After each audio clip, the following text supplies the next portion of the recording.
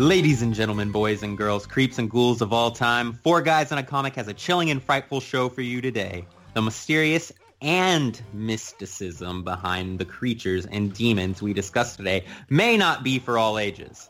Be sure to pull out your nightlights because by the end of this, you may just be scared out of your wit wondering, what if these ghastly monsters come for me? So, guys, are you ready to embark down the dark path that is monster and horror comics? Let's bring it do on. it. Come on. Yeah. Awesome, guys. Awesome. And by the way, we're Four Guys in a Comic with Tap, me, Rusty. We got Red Skull here and Nova. So, guys, what are some of the earliest horror comics that, you can remember reading or seeing on the shelves of comic shops? Tells us suspense stuff. Yeah? What do you remember about Tales of Suspense that's so vivid to you? Oh, vivid. Oh my gosh, just strange creatures that, in those early Silver Age, you're just kind of like, what is that? What is that? What is Iron Man or Captain America going to get into this time? It was weird stuff on those covers. Mine was the Creep Show. The Stephen King companion comics, Mm-hmm. Yep, that would be probably mine. And what pulled you into Creep Show? Well, was it the movie? Oh yeah, I was no, gonna say, was it the movie? No, the movies by far. I didn't discover the comics till later because I grew up watching horror movies, and I didn't really get into horror comics until much later in life. Okay, very cool. So, what about you, Nova? Yeah, I'm not a big horror fan, so I never gravitated towards them.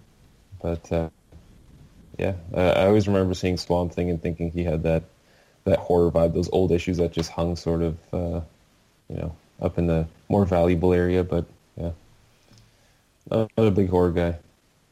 Okay, well, okay, I'm going to ask this to you then, Nova, because, you're not a big horror guy, but maybe you'll be able to pick out some of the more, the ones that may stand out more to people. All right. Challenge accepted. All right. So, what are some memorable characters that comics have brought to us in the horror genre? Hellboy. Swamp Thing. Started off as a horror comic. Who else? There's probably tons. I'm just being rude. I guess the whole Walking Dead franchise. No, I'm kind of in the same boat with Nova here. I'm not that big on horror, but there are a few little things here and there. And some of the things that come to my mind is like Morbius. And then the stuff that, what's his name? Marv Wolfman did with, Blade. I would say Werewolf by Night, Tomb of Dracula. Oh, that's a good one. Tomb of Dracula, that's the name I was thinking of. Yeah, Tomb of Dracula, Werewolf by Night, The Goon is technically kind of a horror-esque. Yeah. There's some, Nova's already named, Man-Thing, which I know Rusty's had a big love for lately. Yep. So, you got Man-Thing. And then anything Rob Liefeld did, really. Classified as horror. Yeah. So, some mutilated monsters coming off of the pages of Rob Liefeld. Yeah. Yeah. So, moving on from characters, when do you feel like the peak of horror comics was? Like, what decade do you think it rose to its absolute pinnacle? Probably 50s. The 50s, 60s. Yeah. 50s. Tales from the Crypt in the 50s. The EC stuff. Yeah, for sure. Well, what do you think caused it to fall? The superhero takeover. Because, you got to think in the 50s, it was all like the horror comics and the robots and the aliens coming to Earth and that kind of stuff. And then really in the 60s, it started the whole war comics and then Captain America. And then you got, all of the other superheroes following in suit. And then the 70s and 80s was just all superheroes. And and in conjunction with that, you also have to think with the comic book authority, with the restrictions they placed specifically because of horror comics. It was the horror comics that created the need for that certification. Yeah. So that was, in my opinion, part of the decline. But like Tap said, yes, all of a sudden in the golden or the silver age, you had all those superhero comics come out. Boom, that was the new thing. Wow, Captain America, Fantastic Four, it's like, so kids gravitated towards that. Yeah, it became more of a kid thing. But I will say in the 80s, it probably started to somewhat make a comeback, because in the 80s, especially the late 80s, you started to see more indie kind of underground stuff. So it started to come back, and then the 90s kind of took over with the whole X-Men, X-Force type comics that are out there, Death of Superman, whatnot. But I will say in the last probably 5 to 10 years, I think horror comics are really starting to make a comeback in the last 5 to 10 years. There's a lot of really awesome titles that have come out. Definitely. And particularly with independent comics. Yes, very much so. Yeah. Because with indie, you can kind of do whatever. Mm-hmm. You're not really held to the big two standards. Yeah. Wait, they have standards? Well, sometimes. Yeah. No mercy. Yeah, and Dark Horse. They're pretty good with horror. Oh yeah, Dark Horse is great. When it comes to horror, though, I had to throw this out there because it's been on my mind ever since we started the conversation. Treehouse of Horror. The Simpsons. To me, that is one of the coolest, greatest, enjoyable comic things each year is that Treehouse of Horror. Yeah, The Simpsons are classic. Yes, they are. So, okay, kind of, y'all talked about the indie comics a little bit right there, and, you had your ECs and everything else in the 50s. How do you feel like companies like Marvel and DC contributed to the genre in the 60s and 70s after the 50s? Man-Thing, Swamp Thing. Mm-hmm. Blade. Morbius, the Living Vampire. Yep. Do you think it helped the genre, though, or do you think that they were just kind of putting it out there? No, for sure. Helped. Especially Swamp Thing. Swamp Thing is still to this day a very popular character that had his own ongoing series and now is making frequent appearances in the new Hellblazer, which is also, I guess, could sort of be considered a horror comic somewhat as well, or supernatural occultist, I guess, at least. But yeah, no, definitely Swamp Thing by far is probably the big one from there. So now that we've kind of got a little glimpse on, Marvel and DC and what it contributed in the 60s and 70s a little bit. Okay, now this one is mainly focused on Red, and I had to put this exclusion in there just because I automatically knew what the answer would be. But I'm going to aim this at Red first. Besides The Walking Dead, what would you consider to be the all-time greatest horror comic?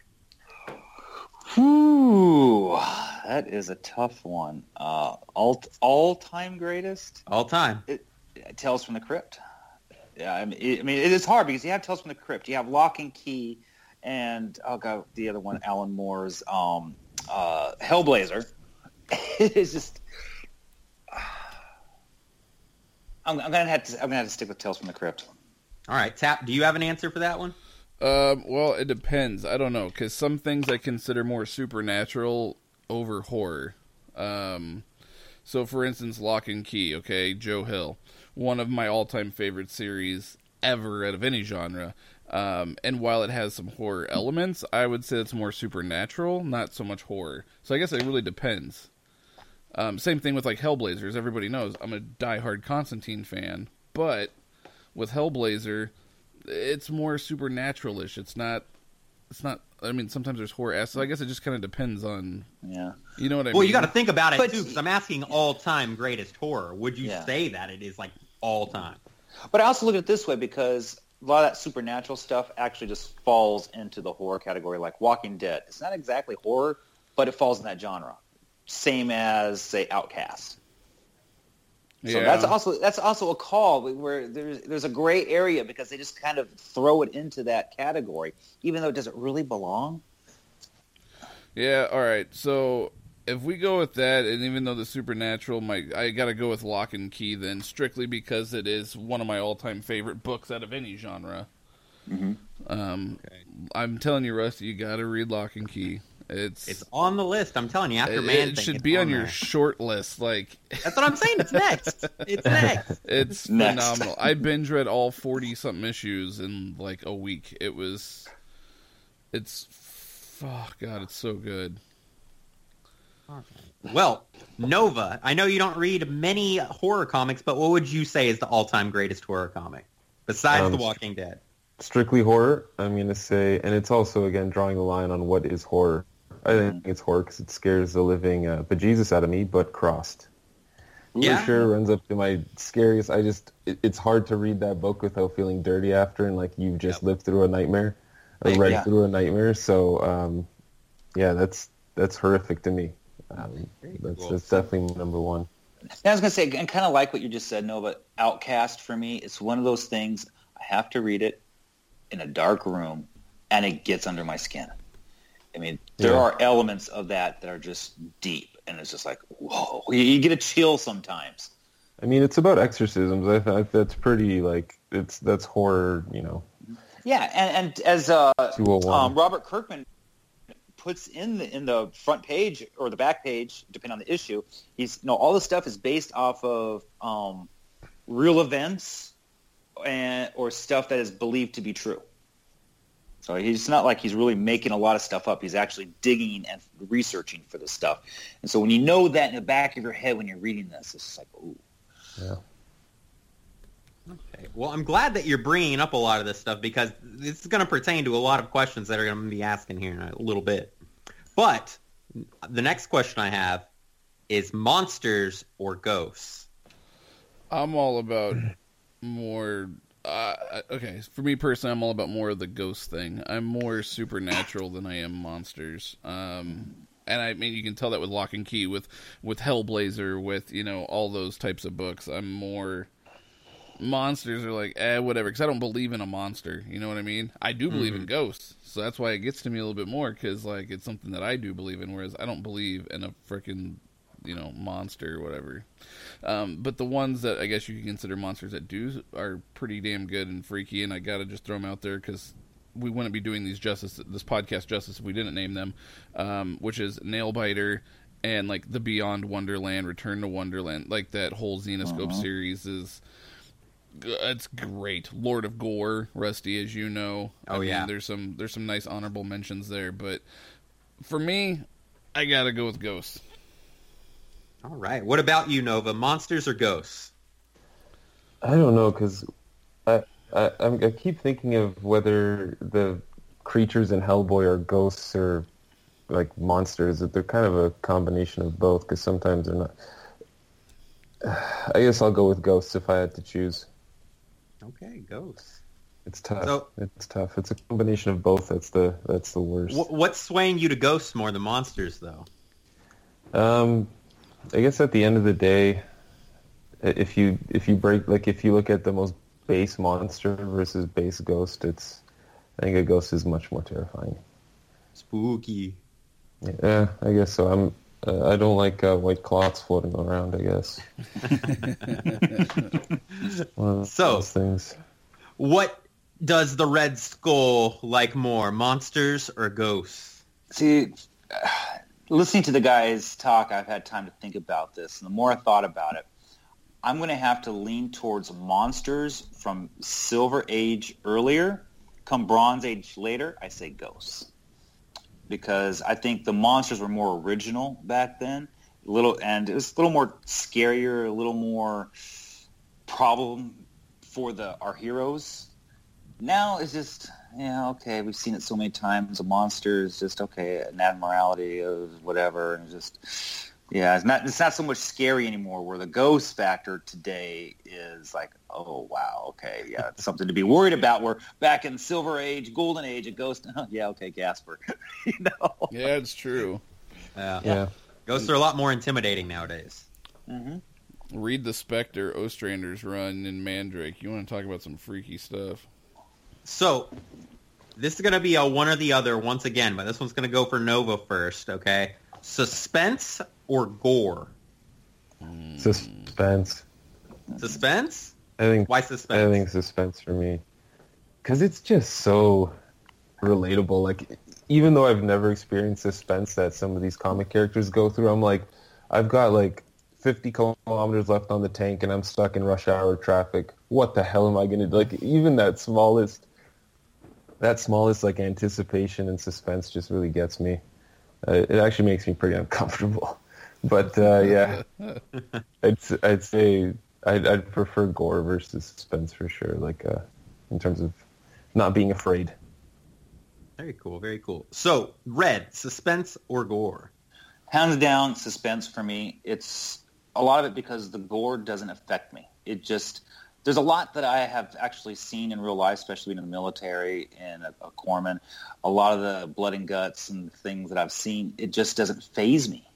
So when I read the stuff in the comics, it's like, okay, yeah, whatever. But the suspense, that sitting on the edge of your seat, white-knuckling that issue, waiting to see what's going to happen and just wondering, oh, my God, what's next? That suspense is just building up, and that your heart rate's a lot faster. To me, that is what I live for. Give me that suspense. Very cool. So, Tap, which one do you pick, suspense or gore? So, this has to go back to a childhood decision, and I got to go with gore. I was always more, I don't know, just growing up watching horror movies, in the slasher films, and the Nightmare on Elm Streets, and the Halloweens, and the Friday the 13th, and, like, that's what I grew up with. I didn't really grow up with the more suspenseful stuff, like Seven and stuff. I didn't watch that stuff till much later. So, yeah, I got to go with gore. Okay, cool. Now the question is, what do you prefer? Ghost, monsters, suspense, or gore? Okay, I prefer monsters, and I also prefer gore. Yeah, monsters and gore kind of go hand in hand. They go hand in hand. Yeah. And sometimes I'll put like slashers in the monster category. Yeah, because can you really look at like Jason Voorhees? He's a person, but he's also misshapen like a monster. Oh, no, he's a straight up monster. Dude dies and comes back from the dead. Maybe he's a ghost. He dies, he's a monster. From the dead. He's a zombie. A zombie. There you go. I'd say he's more of a zombie. Yeah, but Freddy's more of a ghost. I guess more of a ghost. Because he can only dreams. Yeah, he can only attack your dreams. He can't come out in the physical world unless you pull him out. Well, yeah. But then he can be hurt too. Yeah. And then it's not so scary. And I always prefer, gore just because, like you said, I grew up watching these gruesome 80s movies, and it's always been a thing to me, less horror, more gore, right? Mm-hmm. There you go. Yeah, no, I'm with you there. All right. So now that we have my take on it, this one is going to kind of go into some of the things you were talking about earlier, where what is considered horror, but is Doctor Strange considered horror? I consider Doctor Strange supernatural. I don't know, but once again, there's a fine line. I don't call him horror, no. I say supernatural, though. Okay. Even with all the cultists and everything else? Yeah, I don't think that's horror. I think that's more supernatural. No? Okay. What do you think, Nova? See, I've never read all that much Doctor Strange, but he's never done anything like Hellblazer where it's like worshipping demons and all that. I guess he does kind of, but it doesn't ever really feel as dark and like horrorish as Hellblazer. Yeah, you know like what when I mean? He fights Dormammu. Yeah, like when Constantine goes into a cyber world and he's like doing this weird dark cyber magic, and he comes back and the guy who sent him in is like all burnt up and crisp. Like that's different than Doctor Strange playing Deja Vu with Ego, or no, not Ego. Sorry, with Dormammu. But yeah, so I'd say, like Tab said, it's not really horror. It's more like a supernatural title. Now, Red, are you going to make this unanimous?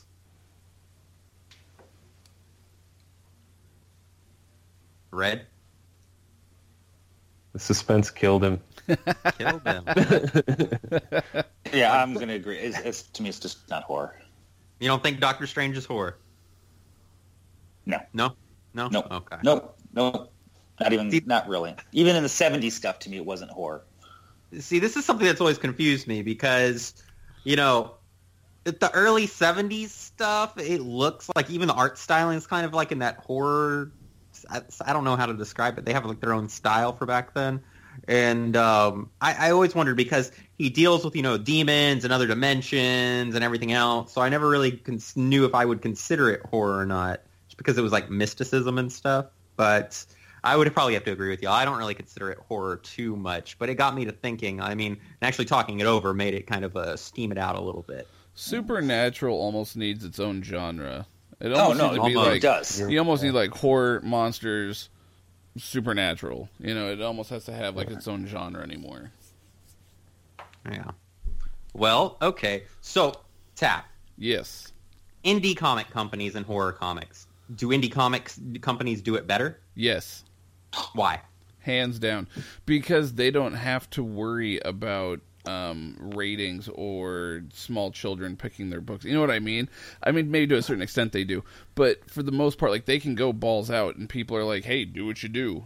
Be as gruesome as you want. You can drop the F-bomb. You can curse. You can do whatever. Whereas in Marvel, DC, etc., you really can't. Your hands are tied to what your editors are going to allow, and they're not going to allow a lot of that stuff.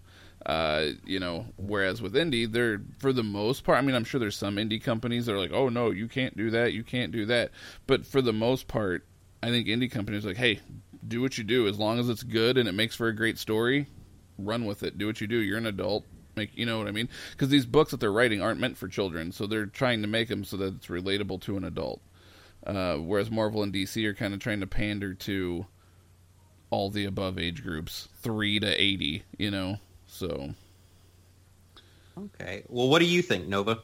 Agreed. I mean, yeah, there's no doubt about it. It's that sort of mature rating that puts indie books over the edge. And I also think, like, if you're playing in your own sandbox, like Tap said, you don't have to worry about, you know, continuity or all this other stuff that the editors throw in your face. So you do you. Write what you want. So, Red, are you going to agree with them that indie comic companies do it better in the horror genre? Oh, of course they do. Just like we just talked about. It's create your own. They can go to town. You can put in the foul language and put in the boob as the girl's being chased down in the yard, and you can do whatever you want and not have to worry. You know, that's what makes it so cool. Well, what could, like, let's say Marvel or DC do to improve the horror genre then under their guidelines? Like, what would make it better with them still being able to practice their standards? Under their guidelines? Holy crap. Oh, that's... I don't know if you can't bring back the Vertigo line. Like, yeah, that's what I was going to say. Mm-hmm. That's all DC has to do is slap the title Vertigo on it instead of DC Comics. Yeah. Or Max. Mm-hmm. The rest will follow. Exactly. And Marvel can bring back the Max series. You know, bring back Max, bring back Vertigo. Yeah. You can do whatever you want. Sure.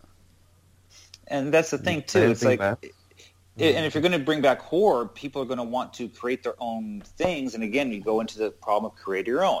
Once Marvel gets their hands on it, it's not theirs anymore. It belongs to Marvel, and they're going to monopolize on it. So why would anybody take their new original idea of a horror series to Marvel to help Marvel out? But I will say, though, that there are some Marvel characters and DC characters that already exist that you could do some really awesome stuff with.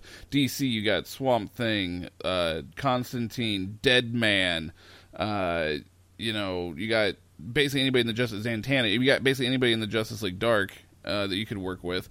On the Marvel side, you actually got Man-Thing you could bring, which R.L. Stine actually is bringing back. Mm-hmm. I don't know how adult it's going to be yet, but he said he wanted to make it more of like 1950s EC style. But you got Man-Thing. You've got Dracula. I mean, freaking Dracula of all characters. You know, you could bring Dracula back. You know, you've they could have a Morbius. Very nice dark Dracula run. I would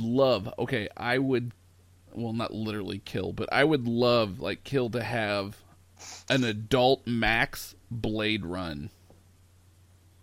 Yeah, that'd be cool. Oh, that'd be really cool. Oh, just let Blade go, just run wild. You could have some epic storytelling in that. Have old man Logan show up in an issue, right? He's already messing with vampires anyway. Yeah, why not? Yeah. I mean, even, like, you could take Ghost Rider. You can make a decent one out of it. Do a Ghost Rider Max. Oh, my God, that'd be killer. You know, see, I think we should work for Marvel. Like, they just need to hire us, and we'll... And be the new bullpen. What about Carnage? You could make that into a nice horror. Oh, gosh. Well, the last Carnage was like a horror story, basically. Mm-hmm. It's just, if they made that like a Max title, oh my gosh, that'd be insane. Yeah, just let him run loose. I mean, he's a serial killer. That's like what Cletus Cassidy is. He's a serial killer. Just let him run loose, killing people, you know, terrorizing a town. But, thinking about some of this, you have, what is it, your Legion of Monsters. You have all of them go into this new Sergeant Fury and the Howling Commandos. Oh, my God. They could have taken those characters and put them in their own series and made something gruesome. Mm-hmm. Not this. Now, go ahead. No, I'm just venting it. It just pisses me off. Now, this kind of leads into I guess it's kind of controversial in a way. Should horror comics be censored or no holds barred? And my example with this is stories like Crossed. No holds barred. No holds barred? Yeah, but just you have a warning before you buy the comic. Mm-hmm. You can look at it in the shop for the most part as well. I don't know. If you see someone getting... And if you most find comic stores won't sell Crossed. Well, and if you find it that it's not for you, then don't buy it. Like, when Crossed first came out, there was 3 issues out on the shelf. I bought all 3 issues because somebody said, oh, it's this new horror comic that's out. I bought all 3 issues. I went home, read them, felt like I needed to take a shower right after, and never picked up another Cross title because I'm like, I can't. This is just not, it's not for me. It's a little. I'm not into the whole rapey thing. Like it's not for me. So, see, now for me, I mean, I've been saying this for years. I mean, I'm going to dial it back a little bit. How many times do you go to a newsstand or whatever and you see on the news rack your Sports Illustrated and all your other Field and Streams and all that stuff, but up above, a little bit higher, you have your nudie magazines, typically with something covering the front of it. Yep. Okay, so children can't reach it and eyes can't see it. Why can't comic book stores start doing the exact same thing, put some of these comics up a little bit higher, and you can have your horror comics, keep them as raunchy as you want, but they are rate them properly, R to X or whatever it might be, put them higher where the kids can't reach it, put that a board in front of it so they can't see the picture, because I'll tell you, I'll walk into comic book stores and I'll see Aloha Hawaiian Dick on the shelf and somebody will put a piece of tape over the word Dick. Or the same thing with F Fairyland, the variant cover. Yep. So why don't comic book stores start getting smart and start putting those a little bit higher and blocking the covers of them? And then comic book companies can say, oh, hey, we can actually get a little bit dirty or raunchy or more grotesque or however you want it, go an extra level higher with R or whatever, and have that as an area where the comic book stores now have to maybe even ID a person that Here's maybe what looks they like need. they're under 18. Comic book stores need to bring back what video stores used to have, which is the 18 and over black curtain room. Which is that secret room in the back of the video store that you would walk into and you had to be 18 or older to go into the back of that room. That's what the comic book stores need. They need to bring back the black curtain room. I actually have a comic book store out in Newport News that actually has a black curtain room. That is awesome. Yes. Cool. Yes. That is Very epic. cool. That's what they need. They just need to bring back the black curtain. Because not only Then that, but there's that's gonna pique people's interest. People are gonna be like, "Ooh, what's back there?" You know. Yeah. Right, Yeah, exactly. All right. Well, guys, that's going to end this, and we're going to actually jump into our game for today, okay? So, let me explain the rules real fast.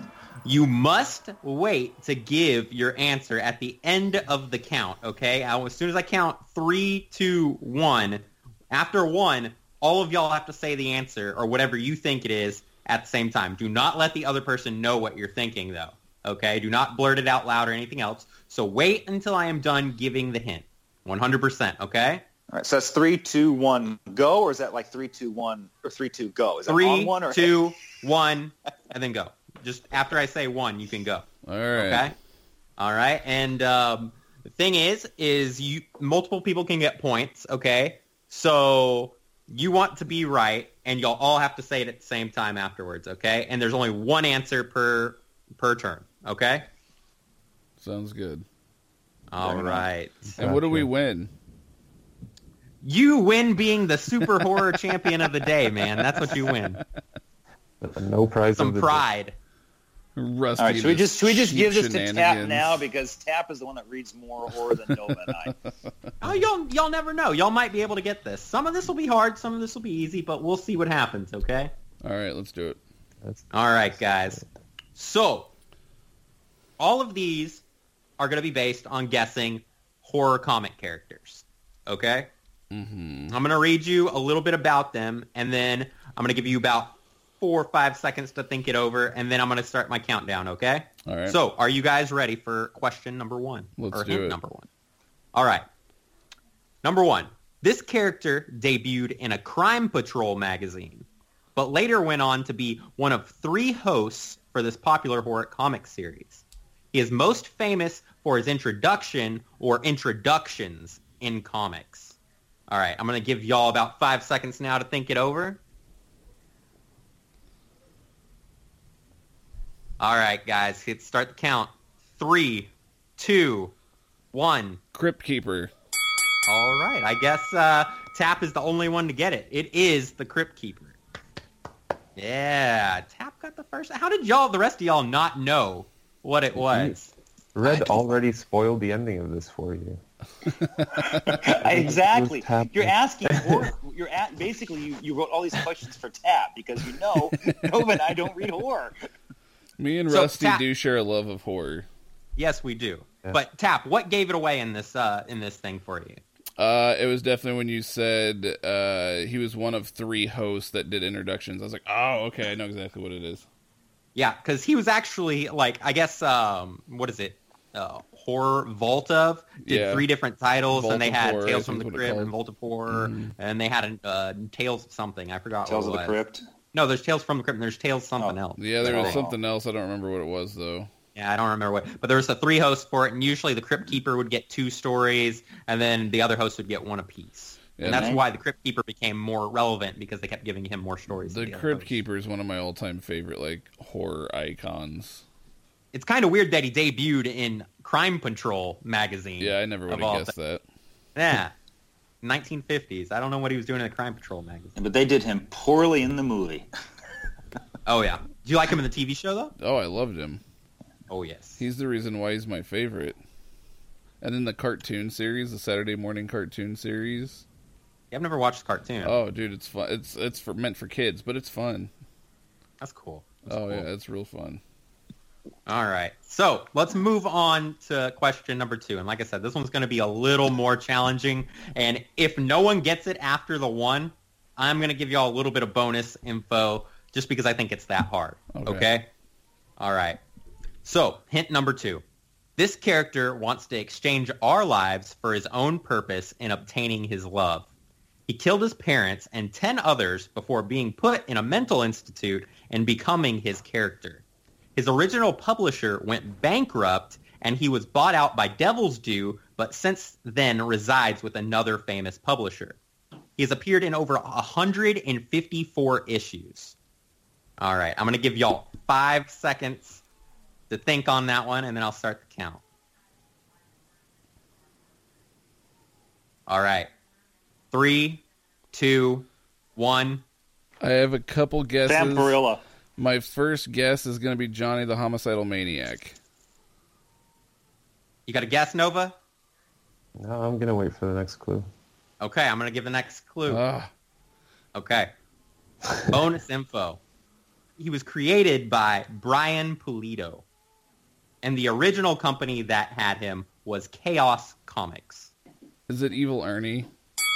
Hey, you got it, Tap. See, I was thinking Evil Ernie in the very beginning, but I didn't think there's that many issues of Evil Ernie out. So I was like, 154 issues. I didn't think there was that many. If you would have said something like the smiley button or whatever, I would have gotten it. I can't make it that easy. So, okay, what you guys just had no idea, Nova and Red, I'm guessing, right? No clue. I just throw names out just to so you can hear the sound of my voice.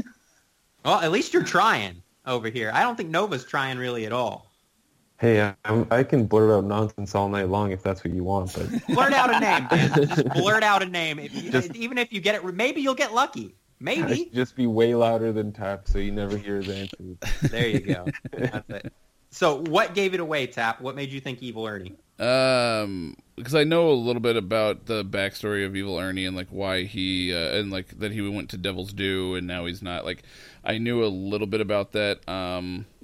And so I was thinking to myself, and I knew a little bit about like the supernatural side of him, like the story behind him. And so I was like, okay, it's either Evil Ernie. I was like, but it could be Johnny the Homicidal Maniac. 'Cause I don't know as much about Johnny. So I was like, it could be Johnny. And then, because I didn't think there'd been 154 issues of Evil Ernie. That's mind-boggling to me. Yeah, I know, right? You would think he would be more popular by now, right? I had no idea there was that many issues. Yeah, dude. He's been around for a long time now. Like the late 80s? Yeah, I remember seeing it when I was in school, like young school. Yep. Well, hey, Nova, you want to know what the famous publisher he's on now is? Sure. Dynamite. Ooh. Yeah, Evil Ernie's owned by I Dynamite. think I've seen it. Yeah, what's funny is Brian Pulido sold Evil Ernie, but kept Lady Death, and so they were like a couple through the first series, and like it was the main two characters. And then Evil Ernie went to Devil's Due, and they rewrote his backstory, but not that much. And then he went to Dynamite, and they really changed everything about him. But since Brian Pulido never sold Lady Death, it stuck with him over to Avatar Press. So he actually has the character split over two companies now. Interesting. That makes me wonder if there's a hardcover of Evil Ernie somewhere. I like the art in Evil Ernie. Yeah, no, the art's awesome. Evil Ernie almost always reminded me of, oh God, why can't I think of his name all of a sudden? Shit. I'm going to sound horrible if I don't remember it, so cut this out. Okay. I can't remember the name of it. Iron Maiden mascot. Eddie. Eddie. We'll cut that out. Yeah, cut that out. All right. So, all right, guys, we're moving on to hint number 3. This Demon-born character debuted in Marvel, but he was born in New York of a rapist and his victim. He represented everything that was wrong with the town at the time. He eventually rebelled against his devilish ways and tried to recruit Wolverine, Punisher, and Ghost Rider with no luck to battle against the forces of Hell. He later became a king in the Hellfire Club. Okay, I'm going to give y'all 5 seconds to figure this one out, and then I'm going to start the countdown. All right, I'm starting the countdown. 3, 2, 1. This one should be so much easier for me, and it's not. Everyone say something. I want to say Mephisto, but I know that's not right. I don't know. Hellfire Club. Oh, God. The sad thing is, it's Sebastian like Shaw? It has a name, Black. Something Black. Something Black. I just know it. One more hint. One more Blackheart. hint. Oh, okay. Tap already guessed it. Oh, I knew it was I think something Black. Red was thinking, but Tap got it. It is Blackheart. The next clue I was going to give you is he debuted in Daredevil. Yeah, I would have. That would have been pretty easy after that. Okay, y'all had no idea. Did you even have a guess, Nova? Were you thinking anybody? No. I knew it was related to Ghost Rider somehow, and I was like, I know I should know this better than I do. So, Yeah, Red, you just had no idea either, or what was making you think Black? Because the Hellfire's Club, I just remember a character in there, and I just keep thinking Black. That's all I can really remember. You know why? It's because he was the Black King in the Hellfire Club. Okay. Yeah. But its name's Blackheart also. Right. And when I was researching this, I had no idea he was like born of a rapist and a victim. That's pretty brutal for Marvel. Yeah. Yeah, no doubt. Kind of like Freddy Krueger, right? Yeah. All right. Born of 1,000 maniacs. Mm-hmm. What made you get it then, Tap? Was it just because Red was saying Black? Well, when he said Black, and then it hit me, it was Blackheart. Like I said, I knew it was related to Ghost Rider, and that's why I kept saying Mephisto, and then I'm like, no, I know Mephisto's not right. So then as soon as Red said Black, I was like, oh, Blackheart. All right. Well, let's move on to this. We got 2 left. All right. The hint this time, because Tap is running away with it, maybe Red or Nova will at least get one of these 2. I wouldn't count on it. Hopefully. All right. So this character is considered a monster, okay? He appears over many different comic companies under different identities, but his first appearance was in Detective Comics in 1948. He was created as an experiment to reanimate the dead and then frozen in ice. He later swam to America where he started his journey. Okay? I'm going to give you 5 seconds to think this one over. And hopefully Red and Nova know this one, but because this one's pertaining to something y'all are familiar with. So, all right. I'm going to start the count. 3, 2, 1. Casper. Frankenstein. Nova got it. Oh my gosh, yes. Oh my God, how could I not? I remember that X-Men issue. Yes. He frozen and he swam to America. Insane. Yeah, that's how the story ends too in the book. Yeah, Mary Sheldon. Yeah. Yep. Okay. Tap, why did you not? You just had no idea? I had no clue, man. You were naming off like 5 different origins. You're like frozen in ice. I'm like, all right, Captain America. And then you're like swam to America, and I'm like Dolphin Boy appeared in Batman, and I'm like Zaz. And then I'm like, I don't know. You named off like 5 different like potential origins. I was like, I have no idea. See, I had to make this one interesting because Frankenstein's a really easy to identify character. So I was like, all right, let's just look all If you would have said he was an agent of S.H.I.E.L.D., I would have been like, oh, Frankenstein. No, I couldn't just say he was a monster of a lab, crazy scientist or whatever either. So I really tried to avoid that. Yeah, good job, Nova. All right, that's it for me tonight, guys. I'm going to leave on that high note. And a golf clap for you. Right? All right. So this is the last one, okay? And then we'll move on. But, okay. So, number 5. The hint is, this creature is considered grotesque. He is the result of a failed experiment for the government. He cannot be killed. He is mystically connected to a sorceress that was sucked into an alternate reality. He uses people's fear to prey on them. I know. The character debuted in a magazine. All right, I'm going to give y'all 5 seconds to think about this. All right, let's do the count. 3, 2, 1. Man-Thing. Yeah, he got it. Man-Thing. What gave it away? I just know the backstory of Man-Thing. Oh, okay. So I know whenever I said he preys on people's fear, you were like, oh, okay. Well, I knew it was Man-Thing, and then as soon as like you said he preys on fear, I was like, yep, it's solidified. It's Man-Thing. Like there's no other ifs, ands, or buts about it. Okay, so Nova and Red, you just had no idea on the Man-Thing? Nah. Nope. No? No. Well, that's a bummer, guys, because that's... What's up? I'm more of a Swamp Thing kind of guy, but Well, this is going to kind of go into what we are leading up for and what's going on in Marvel right now, because I wanted to bring this up here at the end. I asked all of y'all to read Monsters Unleashed by Marvel, which is like the little mini event that's going on right now by Cullen Bunn and Greg Land. And, let's talk about this a little bit. So what do you guys think about the event so far? We've read the first 2 issues. What do you think about it so far? It's picking up. It'll be interesting to see where it goes. I don't know. I'm not really. Yeah, I'm not feeling it. It's how many? 44 pages between 2 issues of nothing but heroes fighting monsters. It's just like, come on, can you put some story in there? Yeah, there's like the coolest parts of the issues for me were the whole whatever her name is, Elsa Bloodstone and Elsa Bloodstone, yeah. Kai Kanat. I forget Kawali his or last something. name, but the kid who's basically just summoning whatever he wants by doodling. Great power. But yeah, those are the best parts where you're sort of trying to figure out, they're telling you what's going on. The rest of it's just like a, big budget movie on paper. Yeah. Mm-hmm. Michael Bay movie, explosions. Michael Bay spectacle, pretty much. Yeah.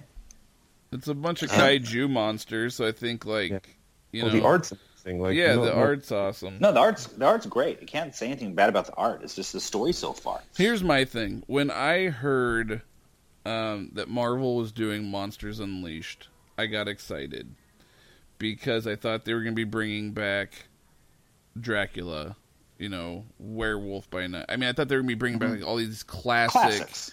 Man-Thing, for instance. I thought would be back. They keep showing Fin Fang Foom, and I'm like, hey, that's cool too. I'm down with some dragons. Like, let's do it.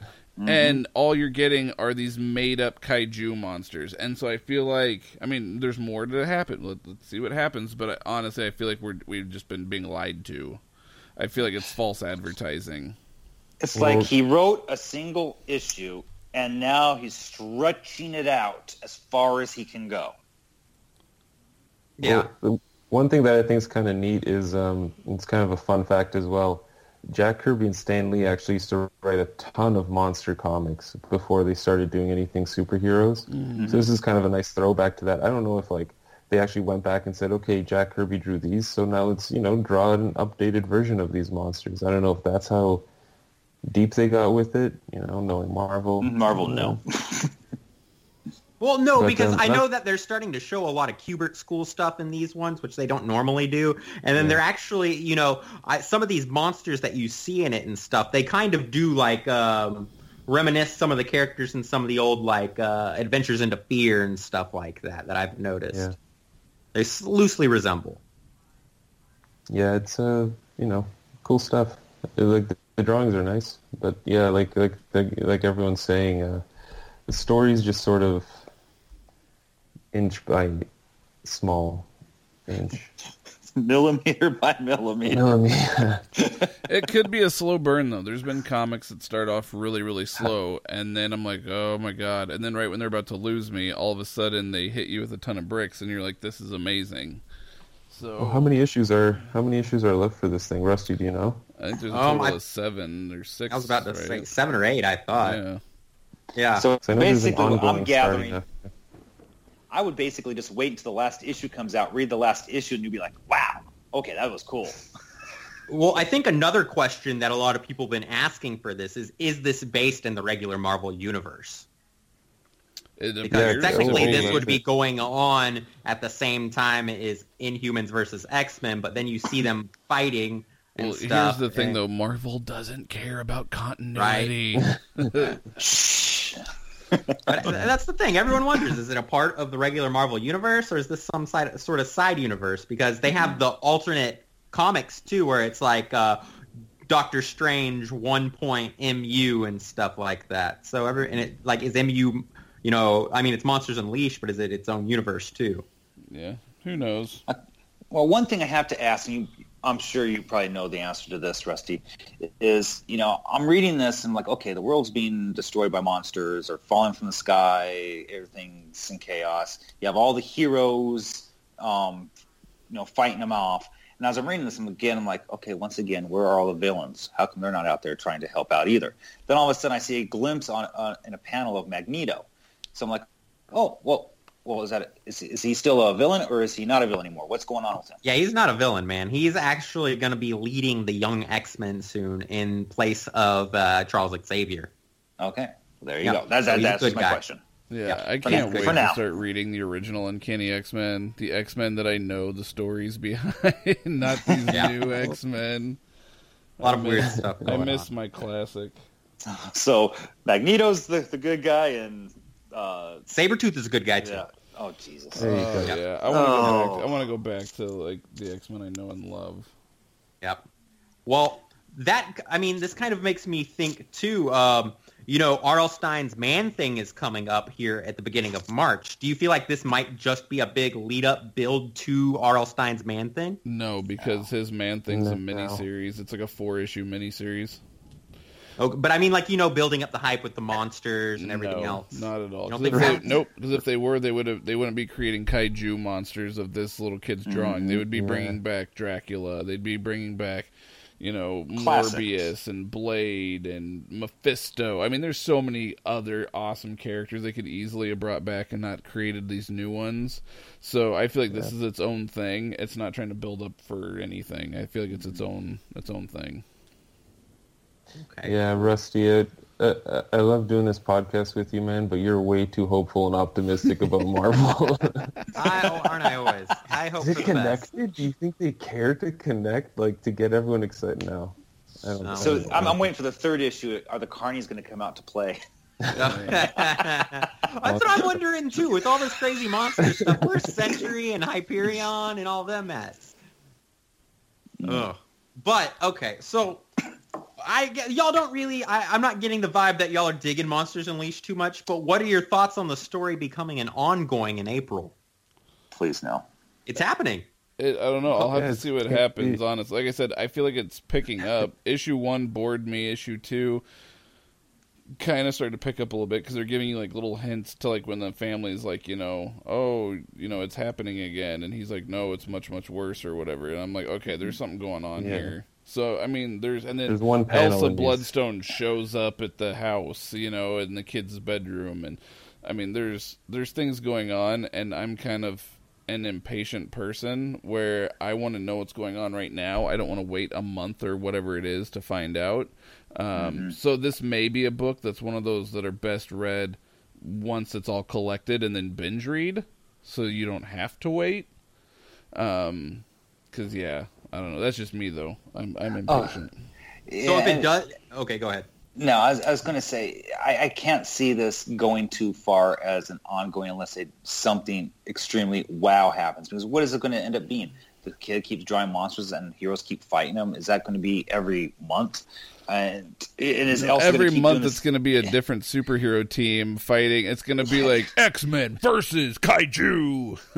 Yeah, and then I'm sure we're going to see more of Elsa Bloodstone being Indiana Jones, because I'm going to tell you that whole panel sequence of her in a cavern flying through spears and going through darts and then ducking under saw blades. I mean, it's like, whoa, they just took this from Indiana Jones. Yeah, that's like, straight Temple of Doom. It was. It's like, really, guys? Really? See, you get inspiration from everywhere, man. It was inspiration, and there's just copying. They copied. That wasn't inspired. Yeah, I was just going to say that I think a better direction for them would be, and I know they're trying to get kids into this stuff, because right now, just based on the cover of issue number 1 of the ongoing, it looks like a reverse Pokemon. Sort of like a can you create them all kind of thing. I didn't think about that, but you're right. And I think a better idea to get more people excited would be, maybe they're planning this, sort of, because a lot of the first 2 issues talked about like the history of these monsters and how this has happened since like caveman times, like this has been foretold. Focus more on that kind of stuff, like just going through the ages where all these monsters were just sort of, I don't know, appearing, stuff like that. Sort of like the Silver Age stuff that, isn't that much fun to read now because of the way it's written, told in like a modern storytelling style. I think that would be a nicer use of the term Monsters Unleashed as well. But yeah, right now it just looks like reverse Pokemon to me. Now, wouldn't that be a kick in the junk if when the ongoing whatever comes out, it also coincides with an iOS game, Monsters Unleashed? That would be cool. I'm down with that. Yeah. Whatever you draw just sort of goes out into the world. And they make it Pokemon style. Yeah. Gotta kids catch them all. Fight each other's monsters. Yeah. All right. So there you go. For the final thing here on the podcast today, what do you think are some ways other comic companies could embrace this horror comic moment right now with Monsters Unleashed, Man-Thing, the ongoings coming out? What are some ways you think some other companies could embrace this moment? Oh, they're not embracing. They're sitting back laughing like, oh my gosh, we're doing way better than you, Marvel. What do you... They're pointing fingers, sitting back laughing. It's like, oh my gosh, Marvel, what are you doing? Well, that's just my thought, 2 cents. They make Pacific Rim 2.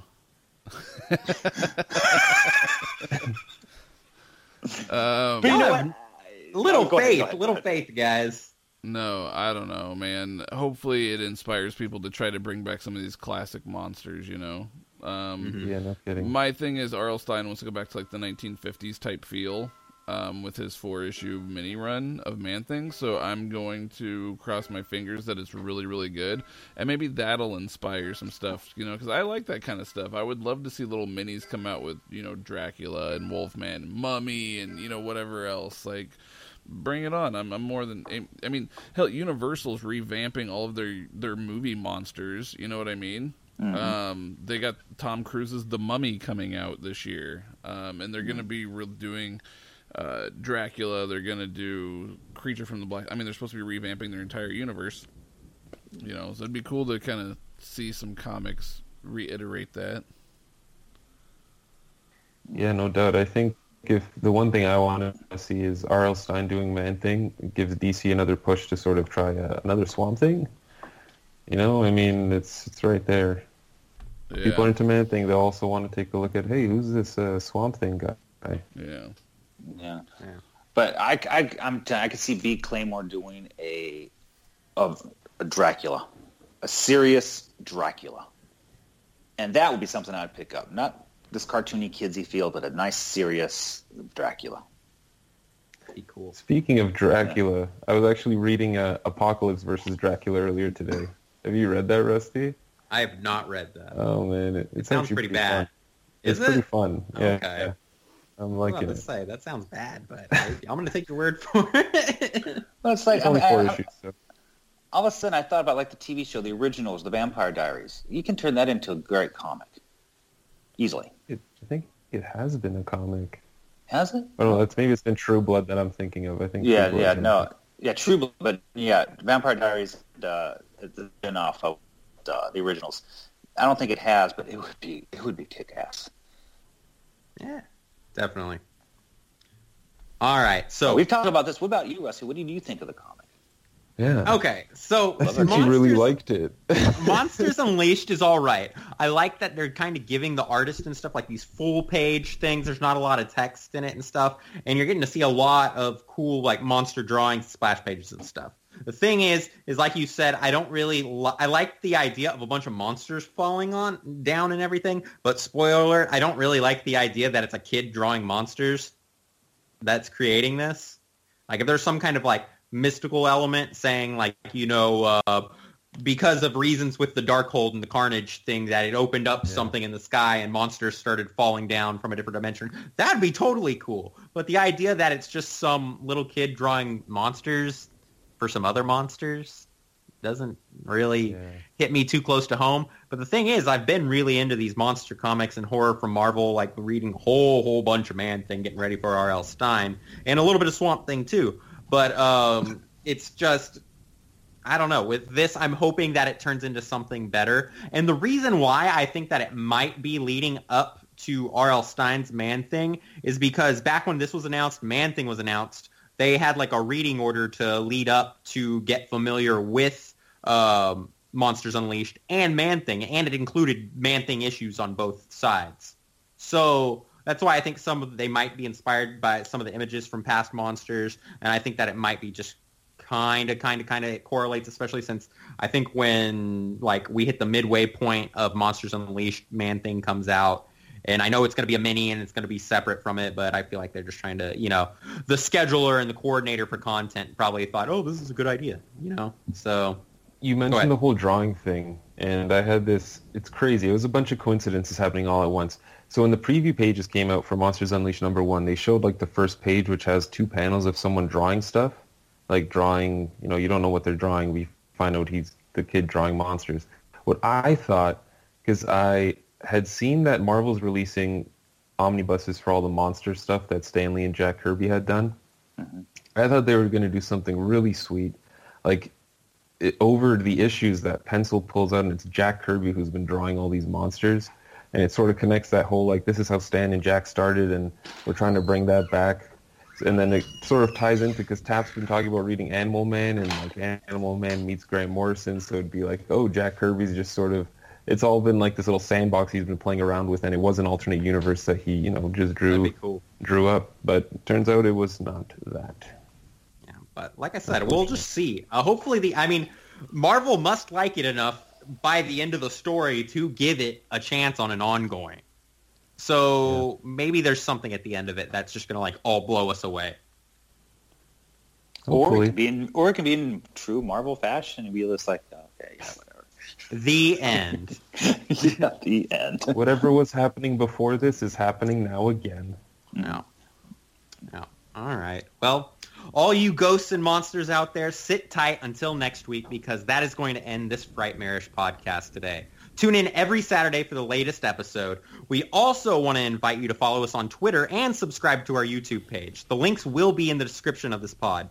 Make sure to stick around until next week because we will be back to interviewing a special guest that will be announced on our Twitter Wednesday. So if you can't wait to find out, be sure to follow us. And since this whole episode was about monsters and ghouls, maybe monsters and comics is your thing, be sure to stick around because in a few weeks we will be having artist Val Mayrick from Adventures into Fear and Man-Thing. But until next time,